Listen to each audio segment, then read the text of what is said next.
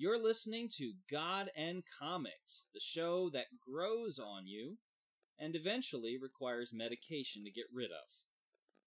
Ask your doctor if God and Comics is right for you. On today's show, we talk about one of the true giants of graphic novels, Persepolis. We discuss the memoir's insights about growing up in Iran in the wake of the Islamic Revolution, with its depiction of God, philosophy, punk rock, persecution, sex, politics, gallows humor, and everything in between. I'm your host, Father Jonathan Michigan. I am the chaplain at St. John the 23rd College Preparatory in Katy, Texas. On the line with me today is Father Kyle Tomlin. Father Kyle, where are you? I'm at Church of the Messiah Episcopal Church in Fredericksburg, Virginia.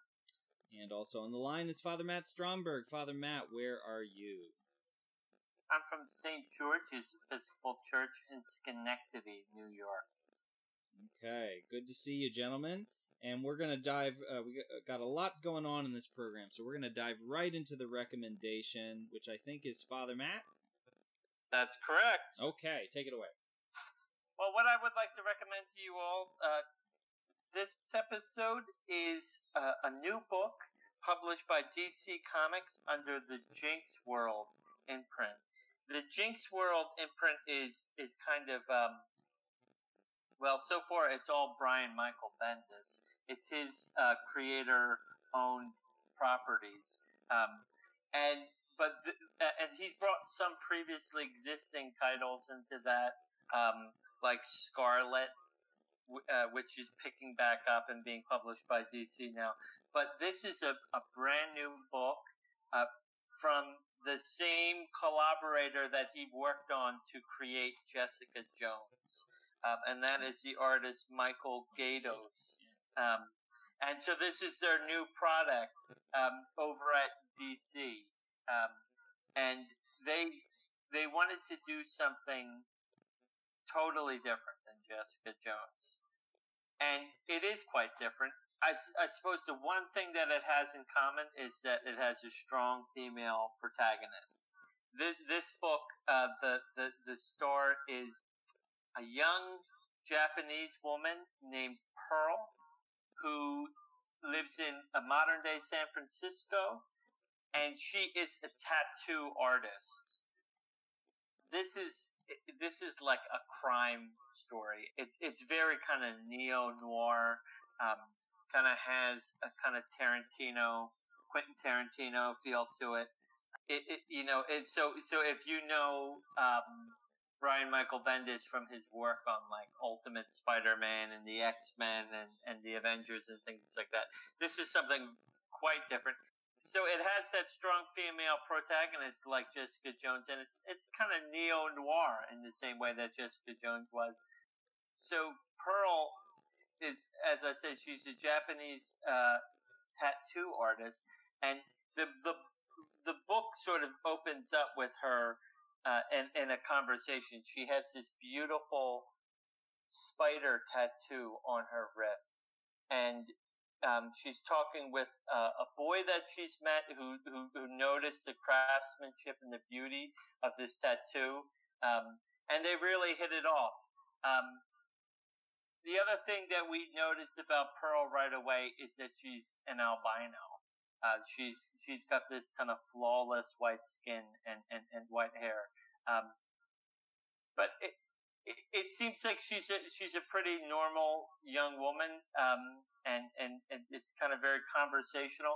Well, until the criminals show up and there's a hit out on this guy that she's talking to, and we discover that Pearl is much more than meets the eye. She is, well, she's pretty tough, and she fights off these guys.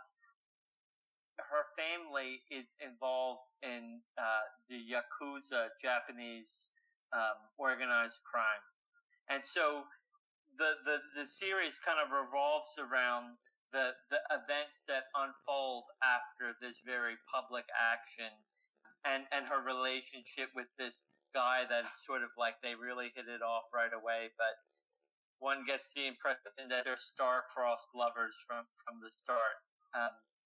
So the artwork is extraordinary. It's probably Gato's best art that I've ever seen him do.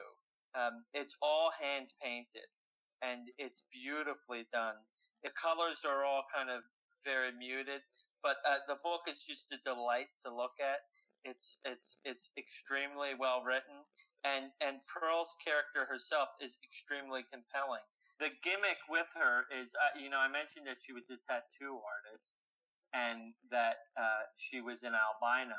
We also learned that she has a full body tattoo that she herself tattooed on her skin with an empty tattoo gun. So she has this very beautifully elaborate full body tattoo that only really shows up when she's angry or flushed. So it makes for some very striking visual images in the book.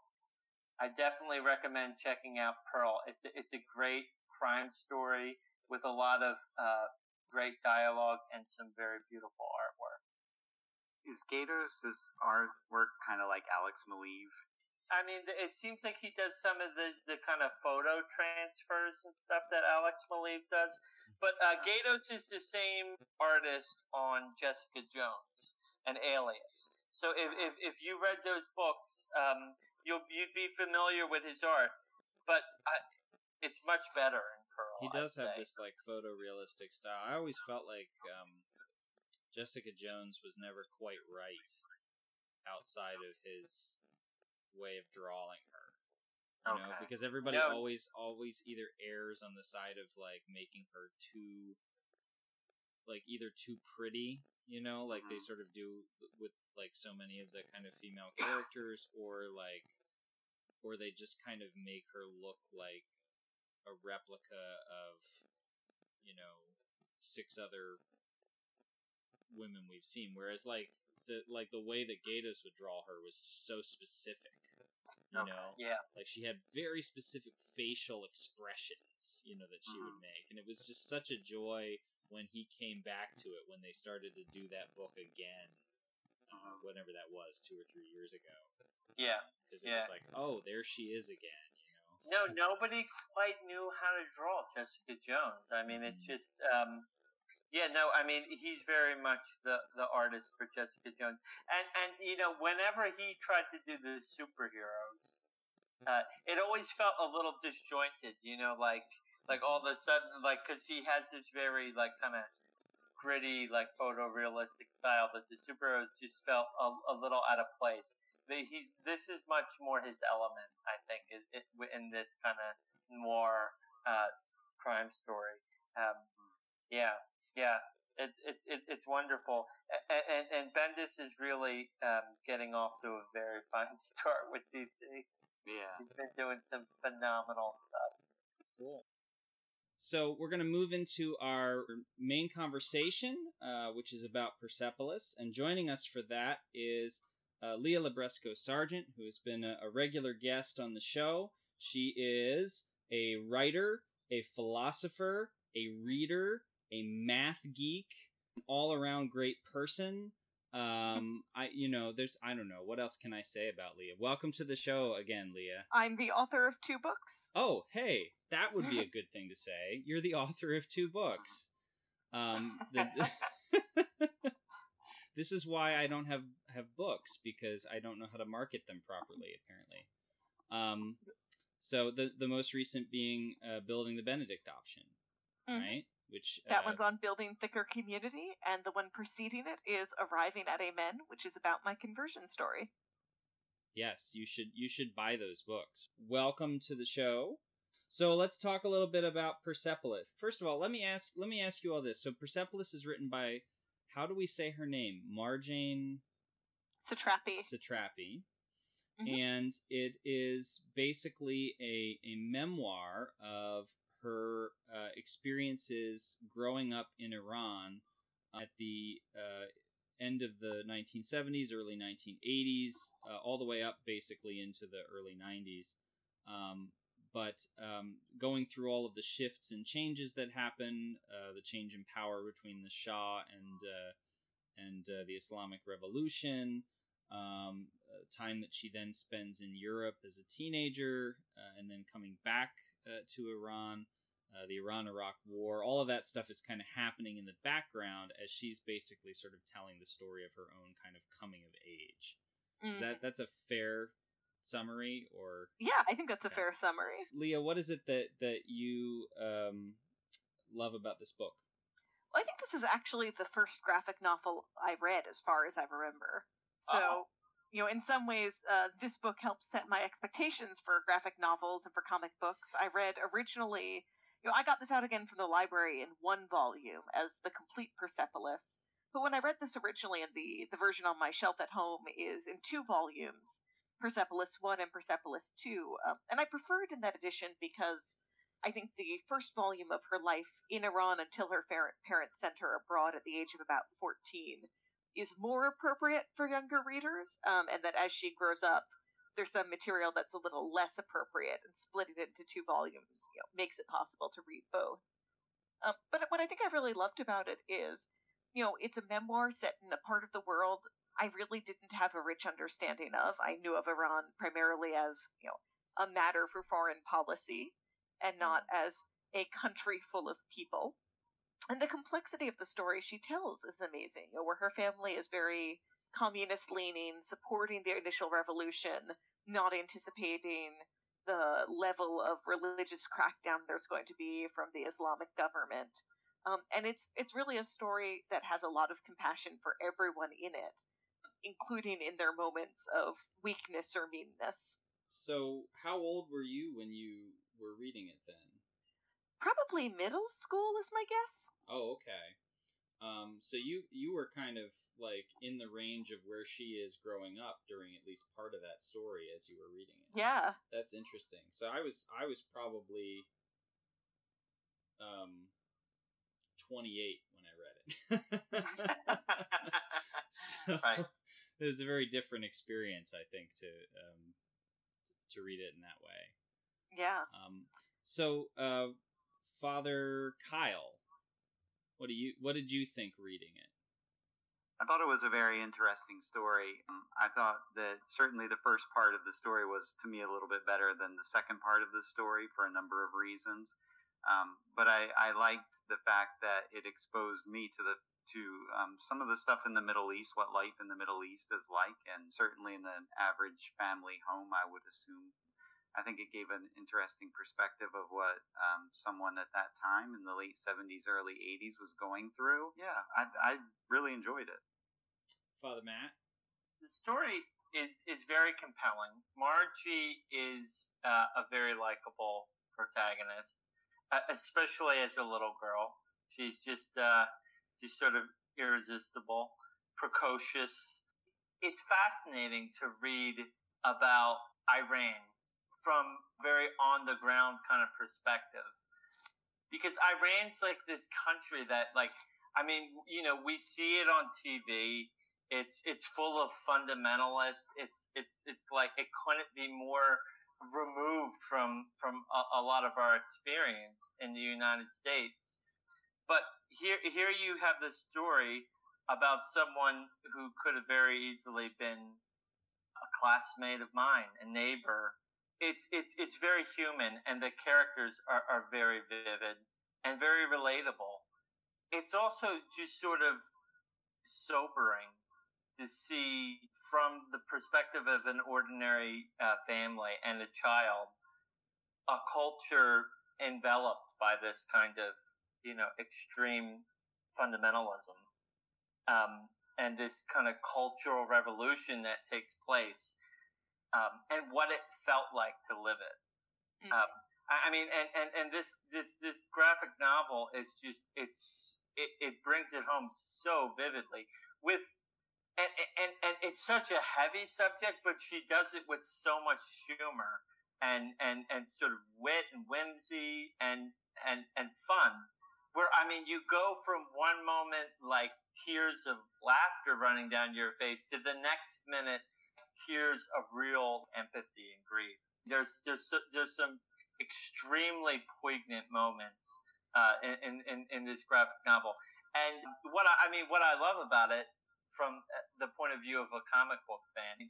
This really shows right up front the power of this medium to really tell powerful stories with literary value and literary quality. I first experienced it seeing the movie. When the movie came out, I went to see it in the theater and was blown away by the movie. But the graphic novel hit me even harder. I mean, you only get an hour and a half or something like that with the movie. This goes into so much more depth and so much more of the character of the people is revealed in the graphic novel. So if you've only seen the movie, don't feel like you know the story because there's so much more to it. I mean, it's just a wonderful, wonderful graphic novel, well worth anyone's time. And even if you're like Leah and you've never read a graphic novel before or a comic book before this is one to check out. Even if you can't stand superheroes and you've never seen the Marvel movies or anything like that, pick up Persepolis. I mean, I think it could really move you.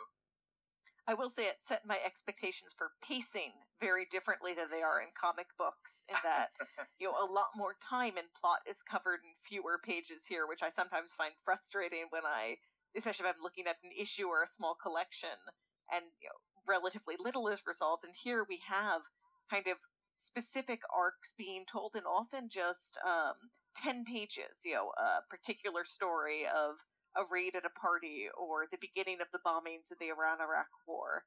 And Satrapi's eye is always so focused on the quotidian lives of people there, right? So, in the middle of a war, it's that people are having a party and then they're disrupted because of the bombings and they have to go to the basement. But that kind of is a space in which she spends a lot of her life that we don't think of as existing, where her family is under assault externally from Iraqi bombs, internally in the country where they've raided by Revolutionary Guard checking for alcohol, and at the same time what happens frequently is dancing and alcohol and card playing, and their blackout curtains do double duty to hide them from bombs and from their neighbors.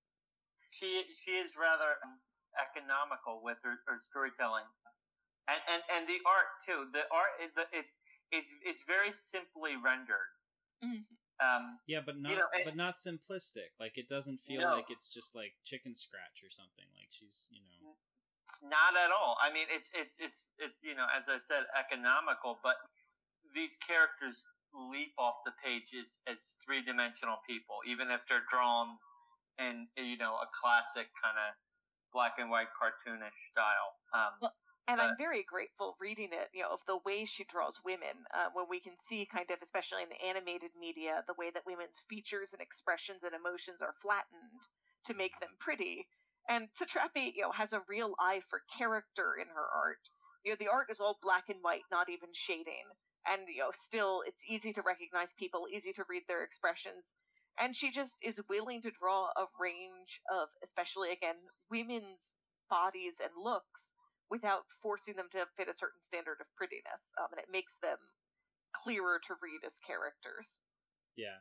And she's kind of, particularly, you can see kind of the wit in how she draws herself when she goes through her punk spiked hair phase in Outside the Country. And you can see kind of in the way she draws it both, how she must have looked to herself, but also that little bit of perspective of how she realizes she looks looking back.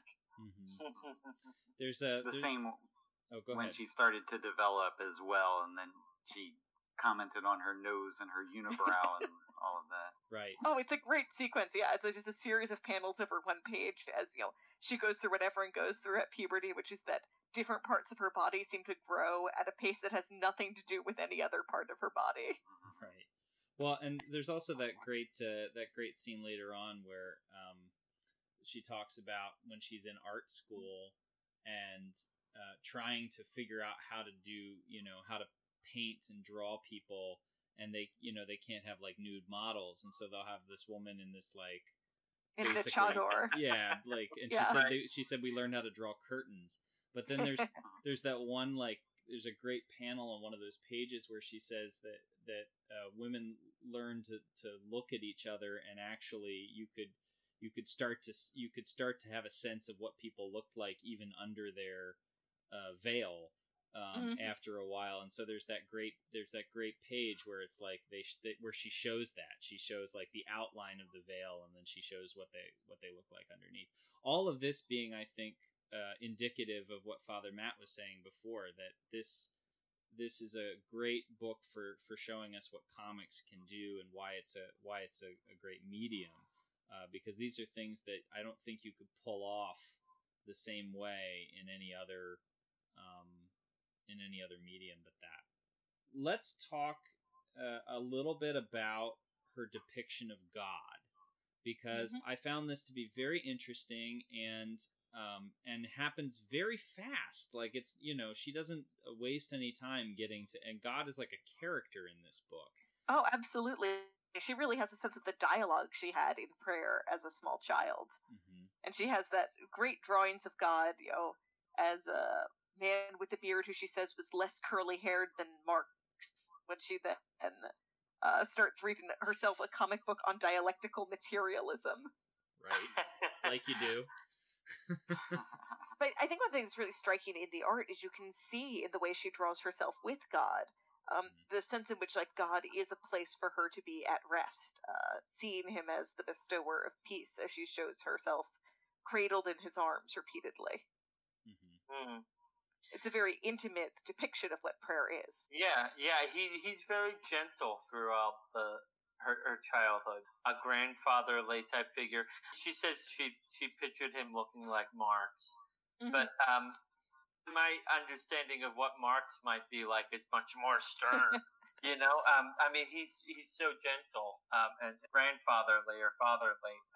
The sense of intimacy with God is really powerful.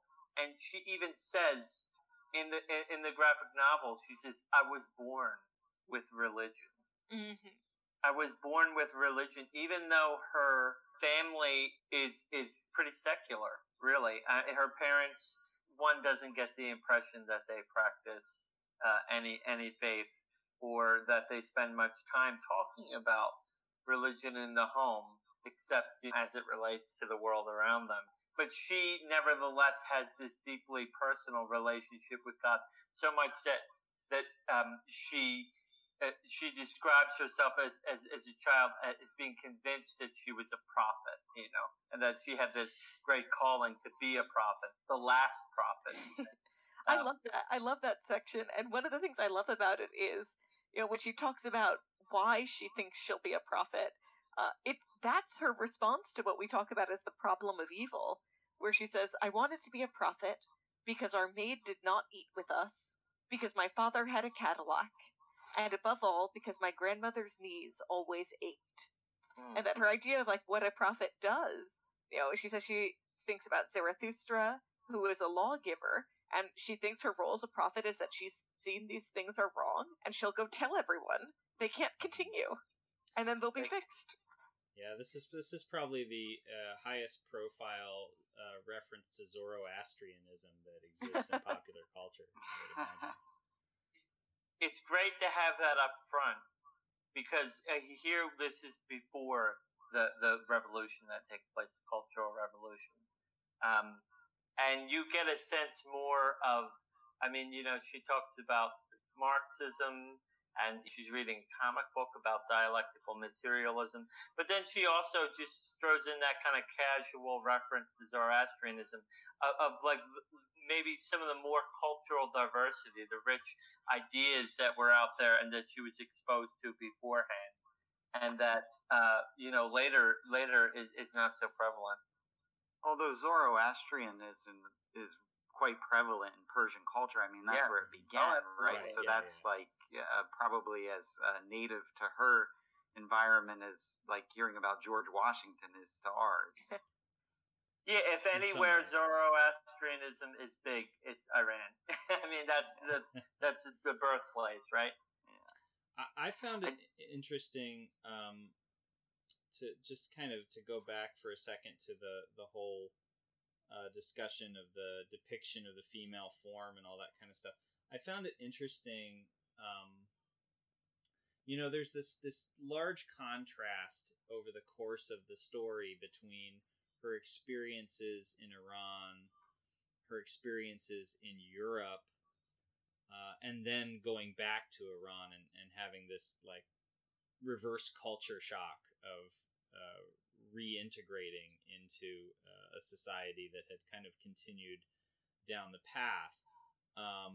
And she does show, especially I think in that second, that second part where she's back in Iran, she does a good job, I think, of pointing out the ways in which the regime's obsession with the body and with sexuality is hypocritical, is the opposite of what it is that they're claiming it is. So, there's that one great scene where she's running in her veil, right? She's running to catch the bus because she's late.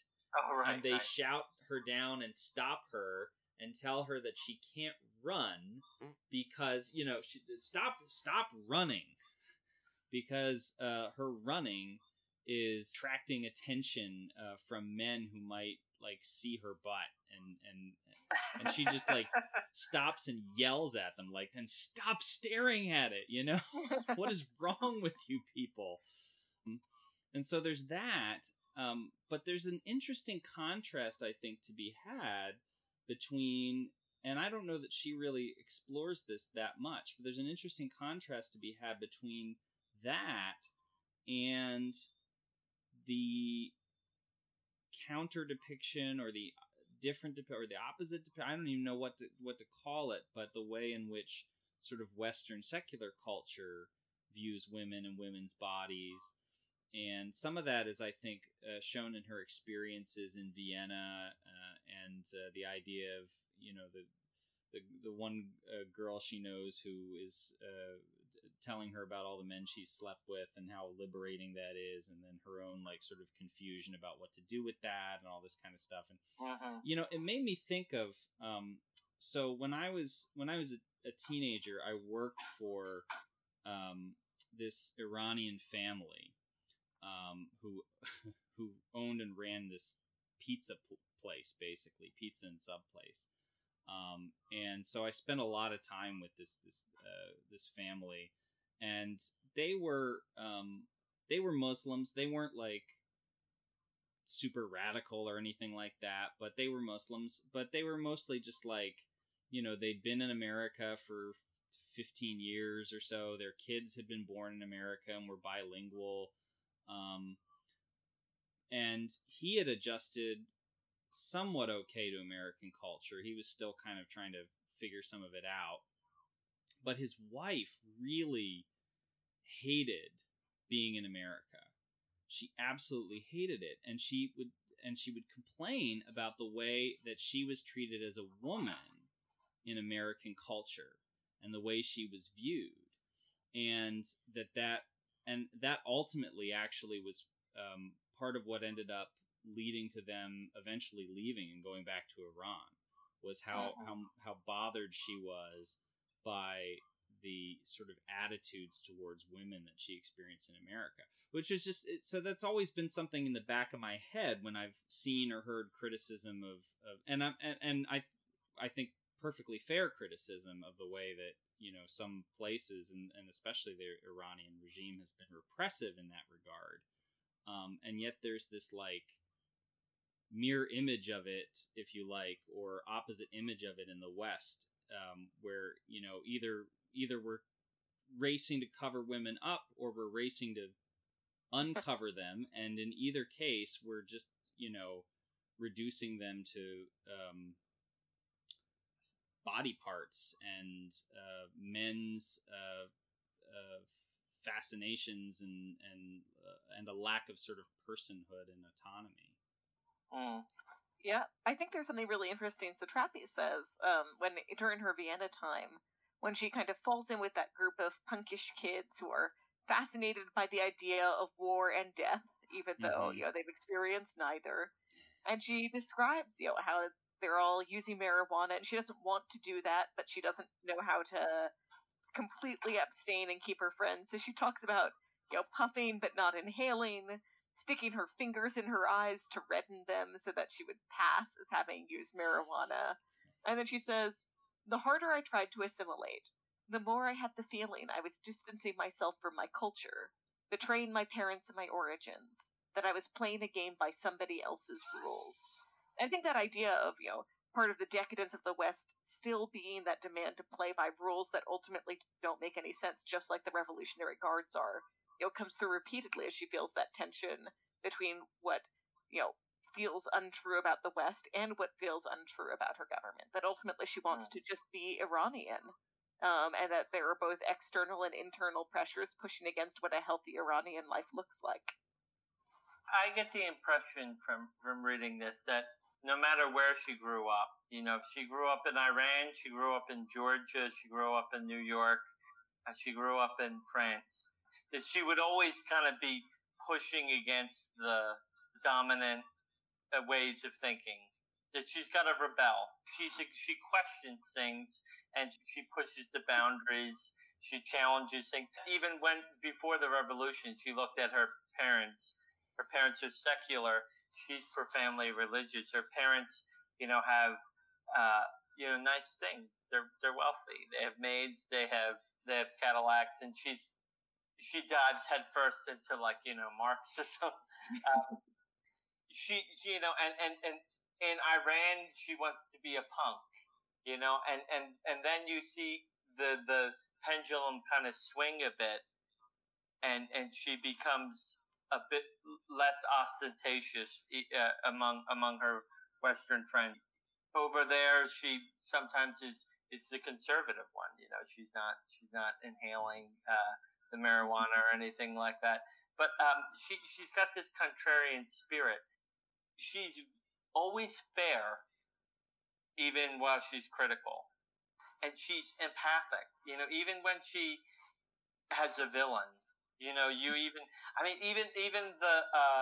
the member, the Guardians of the Revolution, and there's that whole scene where they descend on the family, they pull them over, and they're like, "Have you been drinking?" And they're at the house. It's a very tense scene, and they're gonna bust into the house, and her and the grandmother are sneaking off, and they come up with this excuse, "Oh, I need to take my insulin," and the Guardian of the Revolution is like, "Oh, you're diabetic, just like my mother." Mm-hmm.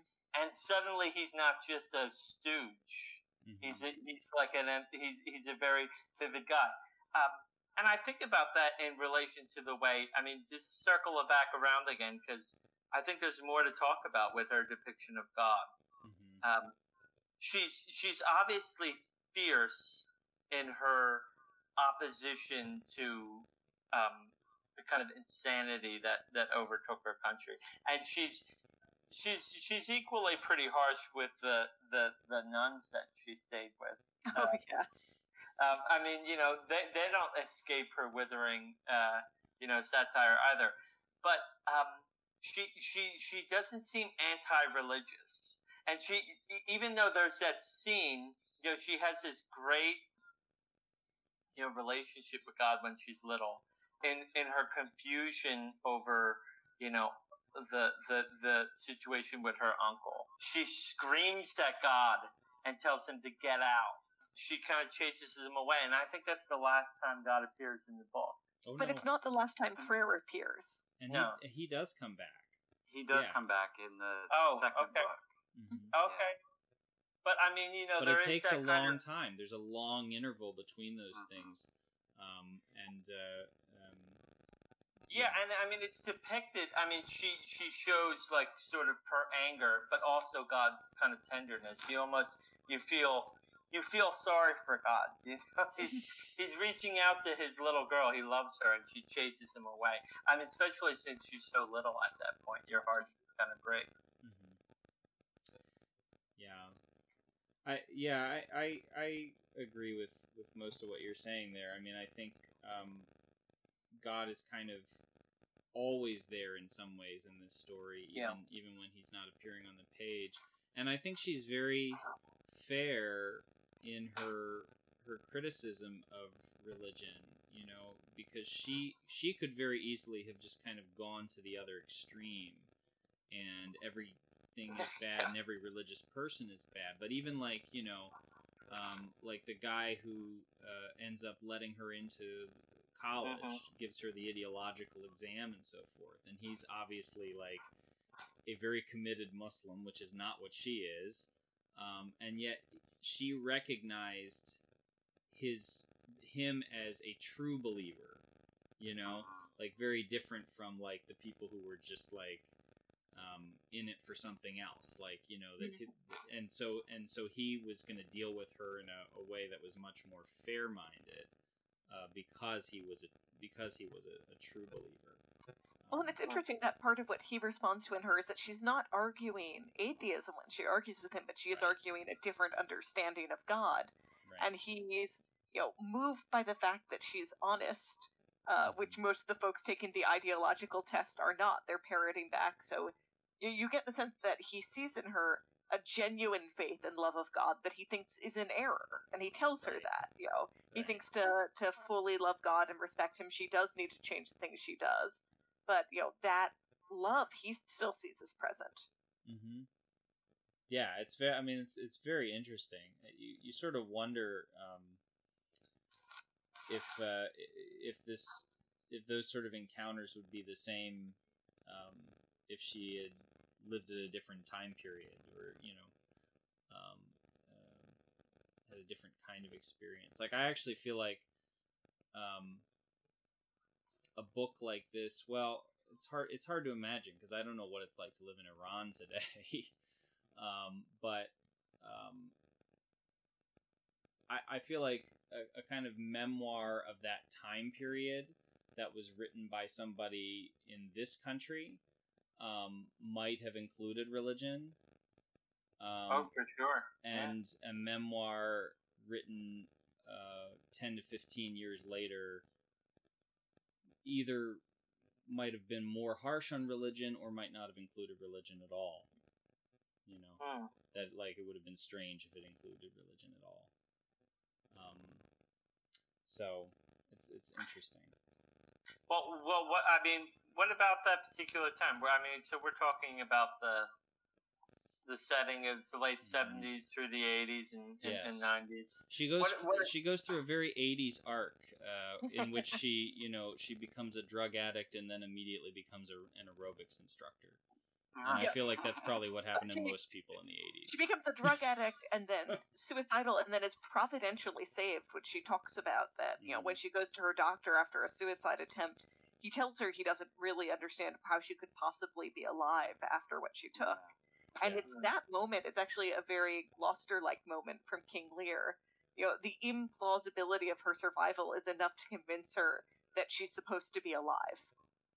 And it's not that she has a huge breakthrough with her depression at that point, but, you know, suicide is from that miraculous moment on off the table. And then she becomes an aerobics instructor. That's interesting. I hadn't thought about that. And is he the one, or is it one of her psychiatrists? Somebody who says, "I'm not a believer, but the only thing I can accord this to is divine." That's the doctor after the suicide attempt. Divine intervention. Mm-hmm. Yeah, which is interesting. Yeah. I mean, there is this sense in her. I mean, articulated most profoundly when she was little. She's like, "I'm a prophet," but her life has a purpose, and she has a role to play. You know, in the destiny of her people. You know, to some. I mean, she is a voice that's always challenging the way things are. The other thing she always is, and it's part of what gives the empathy for other people of this, is that she's always an extremist, you know, from when she's little, which all children are extremists, but she kind of hangs on to it longer. You know, when she's religious, she's a prophet. When, you know, she's on the side of the revolution, she puts nails between her fingers and recruits her friends to go beat up another kid whose dad was a torturer, and her mom luckily intercepts her, right? But everything she just does 100%, and she lives in a world where the adults also are kind of both figuring out what the new rules are and figuring out, you know, how you can live your beliefs, But a lot of people in her life are in their own ways mirroring or teaching her this kind of tendency towards extremism, including just the communist arguments that are happening in her family's house constantly. She comes by it honestly. I think it gives her a real kinship with the excesses of the revolution. Even as she strongly disapproves of them, you can see exactly how a different Marjane Satrapi would have become one of the women who polices other women's fails. From that zealousness. Yeah. Yeah, I mean, she even throws herself into, like, it's funny because in Iran at that time, here you have, like, all the things that we associate with, like, Western kind of, like, shallowness, television, popular culture, posters and stuff. I mean, it's almost, it has like an urgency in her life that that feels almost like she's doing something revolutionary when she like lays on her couch and watches TV all day, and she gets so sucked into that her dad has to kind of come around and be like, enough TV, Margie. I mean, everything she does, the aerobics instructor thing is also, instructive. Because, here she is, okay, I'm not going to be, like a sullen, anarchist anymore. I'm going to be like a normal gal, and I'm going to become an aerobics instructor. And she has like the perm and like the makeup, she just goes, totally in the other direction. I think also we point out about the smallness of rebellions, or when all culture is rebellion. She kind of points to both the pluses and minuses of that, right? In that, there really are ways for people to resist, even in small ways. She talks about the different ways of wearing the veil so that you let like a couple hairs show, and this kind of signals to other people that you're progressive. But she also talks about how, the more people focus on these small acts of rebellion, taking the chance of wearing nail polish as your act of dissent, the less she feels like ultimately there's focus on freeing political prisoners or larger structural change, that you get this frisson of not going along without much structural impact. And I think that really resonates for me, kind of seeing the certain kinds of performative wokeness or just, retweeting as support when people get, again, that sense of, oh, I'm really part of the hashtag resistance now, without doing very much. And, Satrapi sees that very clearly as both a temptation and a bad one, to kind of channel your dissent solely through personal expression. I mean, just a level of courage that it takes to do some of these things. Like, would you wear a denim jacket with like punk rock slogans, like in Iran? Mm-hmm. Like, knowing that like there are people patrolling the streets and that you could be whisked away and like flogged. It takes that to a whole other level. I mean, when I was a teenager, I had a denim jacket that I sewed all kinds of hippie patches all over. But like, it was just fun. It wasn't like there was no chance that I was going to be flogged for my Keep On Truckin' patch on my denim jacket. Your life wasn't at stake in Philadelphia? No. I mean, it's like, it's like, that kind of teenage rebellion that we see, I mean, in this context, it's like, it's real rebellion. I mean, it's like sedition, to blast Iron Maiden in your bedroom. I mean, you're really a rebel, like truly. Well, yeah, it's interesting also that she really kind of makes the point that the more that people crack down on things, the more you can fear that anything will lead to your being arrested and whipped. Kind of almost the more reason she takes for courage in that if you always are in danger from the government, you might as well live your life. Right.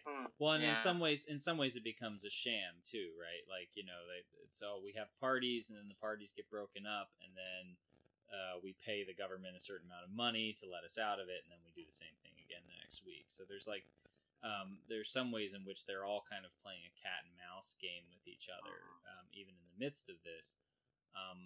Iran is it's a fascinating place, because when you think about sort of like repressive regimes around the world, it's very different from, like, for instance, like a North Korea, where people are basically cut off entirely from the world, and there's not really like any sort of like experience of that stuff.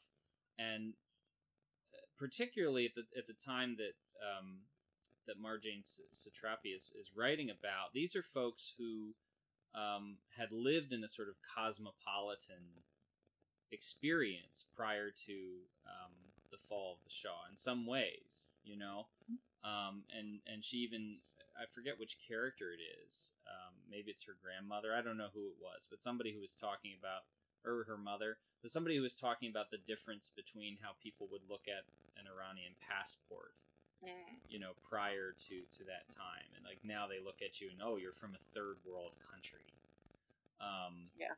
But it's, you know, it's this sort of place that I think still even today in some ways like has a lot of, you know, like it's not like the whole country is just like extremists or what have you, but there's this kind of dual experience that she points to of we're all one way in public and we're all a totally different way, you know, behind the doors. Yeah, well, it makes you wonder about places like North Korea. Mm-hmm. Lord willing, someday we'll get the great memoir graphic novel of someone, you know, surviving North Korea, you know, after the walls come down, you know, and maybe they'll tell the story about, you know, what it was like growing up, and you know, and we'll find a lot more similarities there. What's frightening to me is just like, you know, here you have these people, like you say, they live this cosmopolitan lifestyle, and then like almost overnight, everything's different. Mm-hmm. You know, and you always think, well, that's Iran. I mean, could something like that happen here? I don't know. I mean, and never say never. You wonder though, right? I mean, what would you know, life could change. You know, the wrong kind of people come into power or whatever. You know, what kind of cultural revolution could turn all our lives upside down in a moment? It could happen. Sobering. Yeah, I mean, it could happen here, but I think, you know, it would be different if it happened here. I mean, I think part of what's Without happening there is you also have just this long history of the experience of these folks being conquered and then conquered again, and the, you know, sort of discussion of the Arabs at one point, and then, you know, the experience of the Shah and the Shah's father, and so on and so forth. And there's, you know, intermingled with this is this also this long history of like that looks back to the Persian Empire and to all these kinds of things too. So, yeah. I think in this country it's hard to imagine what that looks like, because we don't really have that sense of ourselves as a nation. That, you know, like our existence is only a couple of hundred years old and is very much rooted in our sense of ourselves as a democratic society. So I don't know and what that looks like. We don't have the sense of ourselves as an occupied nation either, where Yeah. she talks about both the Arab invasions and colonialism and the rule of the Shah himself. Mhm. That this real sense of, you know, Persian identity suppressed that, you know, finally gets the chance to break forth, and then there's real disagreement on what it's been all this time, as, you know, Right. suddenly the world's in flux and they can redefine who they are, and it really brings to the fore they don't all agree on what that is. Well, it made me think of some other, I mean, just in comic books. I found myself thinking from time to time about, like, V for Vendetta. You know, V for Vendetta was Alan Moore's kind of take on what happens when totalitarianism takes over in Great Britain. You know, and just, you know, history itself. I mean, you know, there's happened all over the place. I mean, you know, Iran is I mean, it's very unique and it's very particular to Iran. Germany was a prosperous Western nation, and and this kind of madness swept through, and I don't know. It's sobering in the way that those kind of dystopian stories that we read are, except this is history, which makes it doubly sobering. I mean, the other thing I thought about, just growing up in my neighborhood, there were people from all over the world. I mean, people from every nation or country that you could think of. A lot of them from the Middle East, and a lot of them from countries. And what was I got to know a lot of them, but here you see Margie's story, and you think, well, what were the events that brought them across the sea to the United States to stay? Over and over again, her father says, well, if I went to the United States, or I went to France, here I'm a rich man. There I would be a taxi driver. And you think, who are these folks? When you're riding a taxi with somebody, who were these folks? In their own nation before they came here, and what kind of trauma and what sorts of experiences have they overcome? To be here, and art kind of makes the world smaller like that, doesn't it? It shrinks things down and allows us to walk in somebody else's shoes. Well, we could go on and on and on about this. There's so much depth and so much to look at here. If you haven't read Persepolis, we've just spoiled a lot of it for you. But it's not a book that is vulnerable to spoilers. Yes, no, it's still worth. It's okay if you know about the Iranian Revolution right. going in. Spoiler: there's a big war with Iraq. But do check the book out, because it's definitely worth your time. And if you have some thoughts about Persepolis, come on and share them with us through social media. And that can be your own little mini revolution. So we're on Facebook, facebook.com/GodandComics, or you can tweet at us at GodandComics, and we look forward to hearing from you there. But for now, we're going to move on to our final segment, This or That. This or that, this or that. Come on, everybody, let's this or that. Batman or Iron Man, this or that. Spider-Man or Superman, this or that. Boxers or briefs, this or that. DVD or VHS, this or that. Dungeons or Dragons, this and that. Moses or Elijah, this or that. This or that, this or that. Come on, everybody, let's this or that. Huh? Good. So, this is, actually, I guess technically this is Leah's 4th time on God and Comics, but it's her 3rd time on a full-length episode. And so, in keeping with tradition, because we're big on tradition here, she is going to actually be the game master, the, I don't know, what do we call this, the head honcho, the supreme potato, I don't know, what if... the this or thater du jour. I've got nothing. Go ahead, Leah. All right. Father Kyle, for 15 points. Which is the better Wonder Woman origin? That she is the daughter of Zeus, or that she was sculpted from clay? There is a right answer to this question, just so you know. Is there really? As far as I'm concerned, there is. All right, what is your answer? Oh, no, I want to hear Father Kyle's answer first. I know, I'm waiting for Father that's what Kyle's she's answer. asking. I'm going to go with this sculpted from clay. I like that origin better. I think that was the original one anyway, wasn't it? That is Yes. correct. That's That's the the one correct answer. All right. Yes. Father Jonathan, for funerals, Mhm. white vestments or black vestments? Ooh.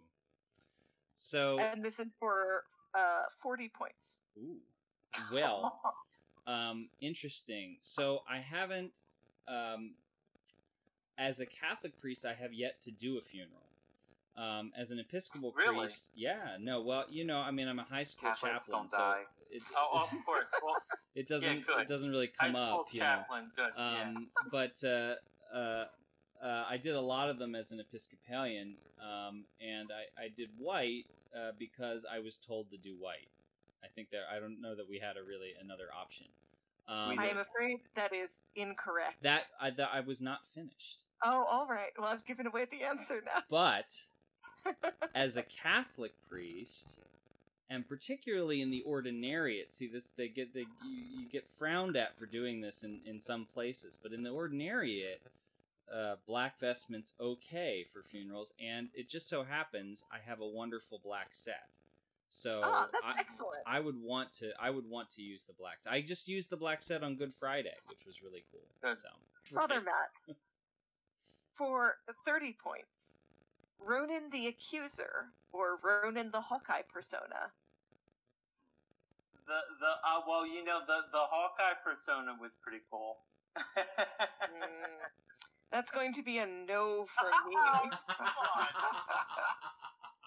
Hawkeye understanding he's become a murderous vigilante is worse than Ronan understanding himself to be a pure Javert-like figure.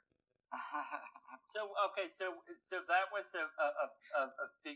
a reference to something, wasn't it? that I'm missing in the Endgame movie. He all of a sudden there was like clearly this guy who was like a big star in Japan or something, right? Yep. So Hawkeye takes on the persona of Ronin when he's murdering his way through the world. So who's Ronin originally? Spoiler, everybody. Ronan the Accuser is from Captain Marvel movie.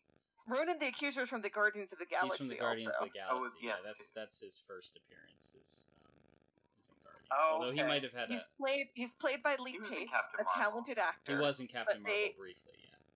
They waste his eyebrows sadly with their choice of makeup and hat. Okay, that guy.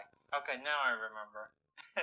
He's got a hammer, kind of like Thor. Yeah, big guy. Okay, with the hammer. Okay. All right, we've had 2 correct answers, so I'll just do one last this or that, and it's going to be a battle between Father Kyle and Father Jonathan. Oh. Okay. So you both must give your best answer to which would make the better Batman reboot. Batman, played by Sylvester Stallone, or Batman is Amnesiac Matches Malone. Wait, so who would play him in the Matches Malone version? It's unspecified who plays him if he's Matches Malone for most of the movie. Could we can put make your those own, together? Could it be Sylvester Stallone as Matches Malone? See, yes, I think you have to go with Sylvester Stallone as Matches Batman. Malone. He just that works. fusion answer is so good that I'm going to give the win to both of you then. Nice. Thank nice. you, nice. There it is. I think the important thing about all of this is that Father Matt lost. I think that's the thing. That's our takeaway, really. So you did a great job there with the this or that. I'll admit that Alexi came up with the Ronin versus Ronin question. Oh, good. Well, that very good. that can redeem him for the one that he did. And I forget what the back and forth was, but there was one that he asked us. It was like 2 different TV shows, I think, and he hadn't seen either one of them. So we said what's the right answer, and he said I don't know. Oh boy. So go back, kids. Go back to the archives and re-listen to that show. So anyway, well, Leah, it's been wonderful having you on the program. Thank you for being with us. Thanks for having me on. Anything else you want to plug? You already mentioned your books. We'll put links to those up on our site. Well, I'd say also just keep an eye out for Alexi Sargent's Nuns vs. Evil role-playing game, Autumn Triduum, set over All Hallows Eve, All Saints Day, and All Souls Day. It's a lot of fun. I've played it and GM'd it myself, and one day it will be published, but you can play it at Gen Con. Nice. And I recommend if you're going to GM that, you should call yourself Top Potato, because I think that's clearly the best term that I've come up with tonight. Okay.